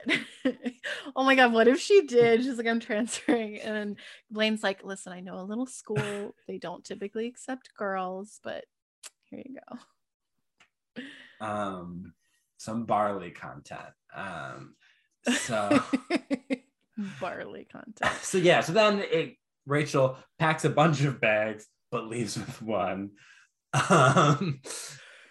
And she rips out the picture of Santana. And she hugs Kurt though, which I thought was weird because I thought her friendship with Kurt also evaporated because she was like, you sided with Santana, but then they hug. So I was confused. Yeah, I don't know what's going on there. I don't know. Yeah. So she moving out. as they would say a few episodes ago. Yeah. Okay.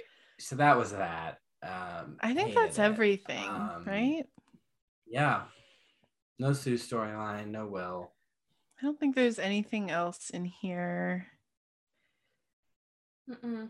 Oh, well, there's one little thing that we forgot to talk about in the curtains, the car child scene or storyline, is that they take like a selfie together and Star Child plants a little cheek kiss, and Becky like accosts Blaine in the hallway. Is like, He's like, look, Gabe Blaine. Gabe Blaine. It's like your boyfriend or fiance or whoever he is to you now is getting some. And I don't know if that's supposed to go somewhere eventually, or if it's literally just Blaine's like, okay, thanks, Becky, bye. Yeah, it was really weird. Well, I mean, his reaction was basically, yeah, thanks, Becky. We're definitely we're good. We're He's still just a together. friend. yeah. So no I don't drama. know what the point of that was. You know, he does not look like a lighthouse, so he's not hot to me. You know. Yeah. Blaine's like, I have nothing to worry about. Yeah. No large lights. He's not by an ocean. He's fine. He's fine. I need to contact the person who made that meme. So that's the end of Frenemies. Happy Women's History Month. Yeah. I mean, you know. That's what Rosa Parks would have wanted. This episode. Yeah. That's what she said on that bus. This is what Gloria Steinem has worked her whole life for. Yeah. This episode of Glee to have aired years ago. Elle Woods wanted. Yeah. That's what whenever we would want to see Harvard, we lived in Boston, I'd like take them there and be like, okay, here's Harvard. Elle Woods went here. Elle Woods went here. She wore a dark green skirt suit and was like, what? Like, it's hard in this exact hallway. I think the only time I went to Harvard was because my dad wanted to go to the Natural History Museum that was over there, and it was pretty good. Yeah, I went there. It was cool. I think I saw the gate of Harvard. Yeah. I walked around and hung out with my friend and her now ex-boyfriend, who was like explaining that the new Beauty and the Beast was good because it dealt with all those like weird internet BuzzFeed kind of list plot holes. And I remember being like, so if that's true, then at the cost of it being a good film. Yeah, and I was like, oh, he kind of sucks. It took me 5 watches to get through it. I watched it in like 10-15 minute increments because I could not sit through it. Court Overstreet should have been in it because he and Emma Watson dated. As the Beast? Didn't she go to Brown? I think. He should play Sam, but in Beauty and the Beast. Okay, got it. He's like in the village and he's like, guys, like, why are we like bullying this girl? Like, why are we attacking this beast? And then he's like singing Copacabana. Oh god. Yeah. Okay, so Tina now time. It's Tina time. Tina time. 22. I know about you, but I'm feeling Tina content. I don't know. Yeah, it was pretty low bar for content. She did have a lot of lines though. Okay, but let's think about this. Like, as one of the major storylines, is that still considered a lot of lines for like a major storyline, or that's just like a lot of lines for her? I think that is actually like the normal amount of lines for like. Because if you just buy a major storyline, the 60-page script approximately divided by 3. This had 3 storylines. Yeah, and then what? So that's 20, right? 20 pages. Yeah, 20 pages per storyline. So 1 line a page, 1 line a minute. Yeah, it's like feels average. Low. Yeah. Mostly is because I think we just hear other people's voices so much that I'm like, you know. Yeah. That's how I feel.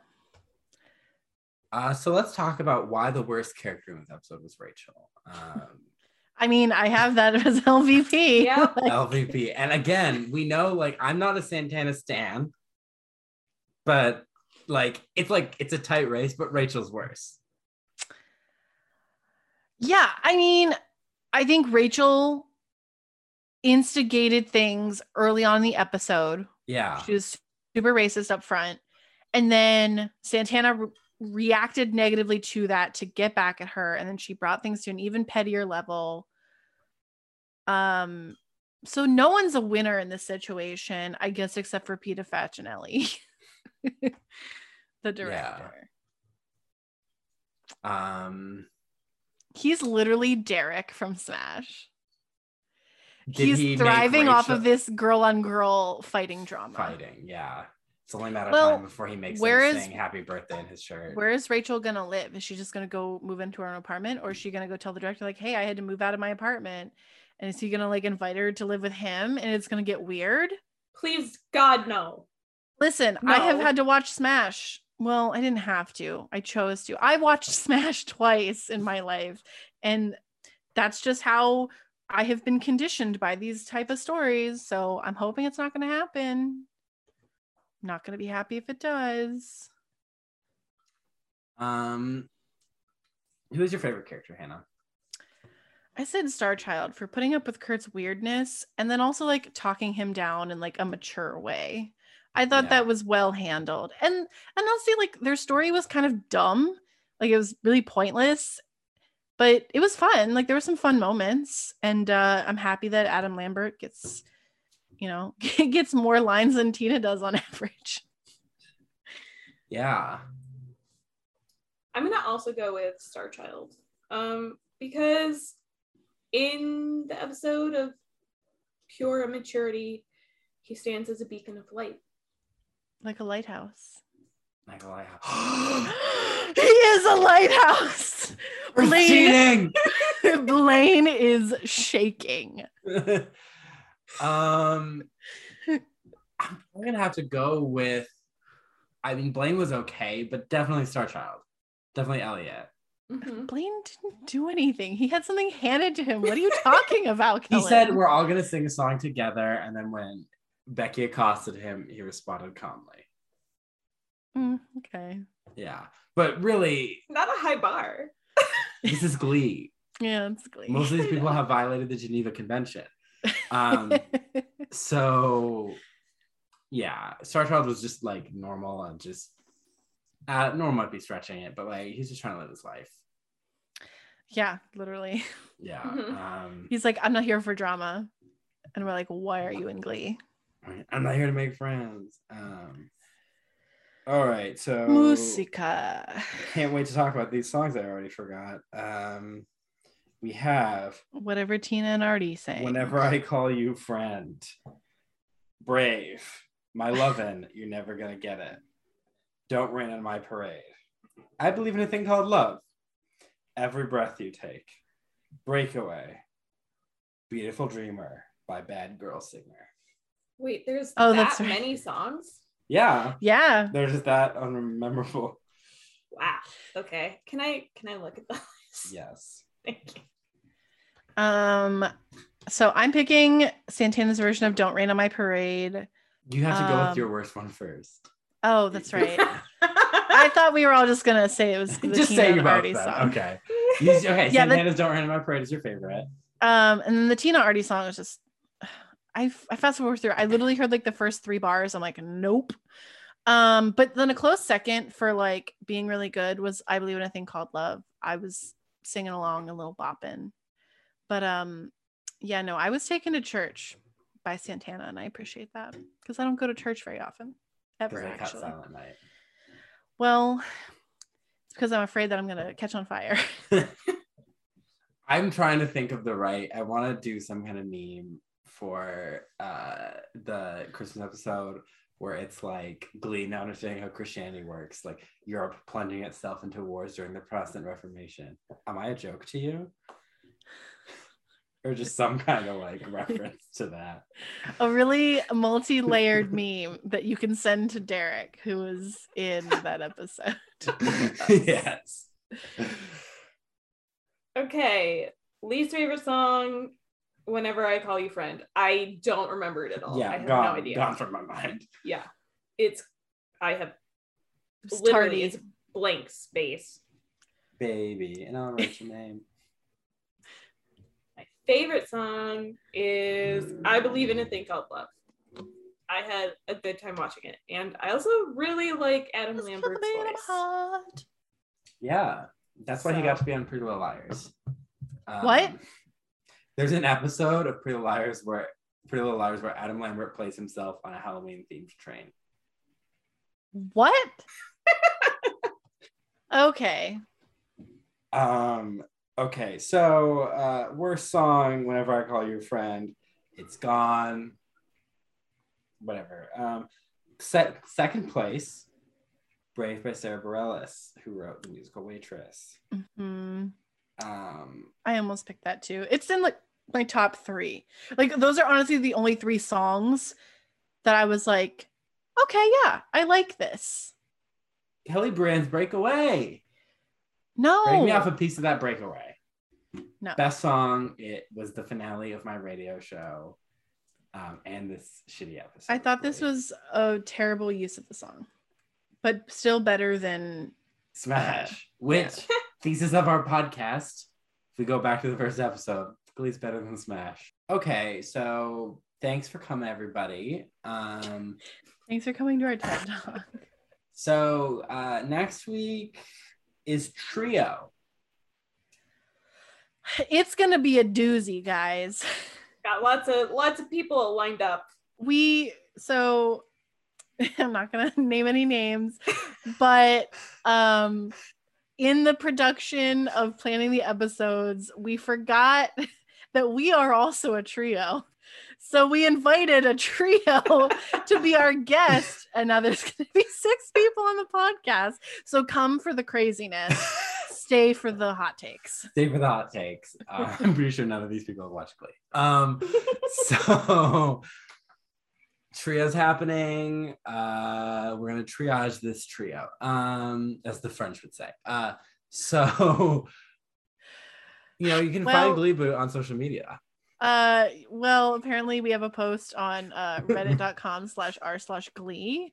But you can also follow us on Instagram, Twitter, and TikTok. We are at GleeBootPod. You can also find us on Tumblr, gleebootpod.tumblr.com. Follow me on Instagram at Colin Ever After. Follow me on Instagram at a.m.swearingen. Tune in next week. Tune in next week for Trio. Yeah. You know what song they're covering? Jump in. Shh. Don't What? spoil it. I want It's to like be the beginning of the surprised. episode, I'm pretty sure. I should Don't spoil the probably. beginning. Oh no, I shouldn't watch it now because I'm literally gonna forget it because we're not. Yeah, we're not recording Sunday. It'll be the 27th. Yeah. Oh god, yeah, no, I can't watch it yet. Alrighty. Bye. Bye.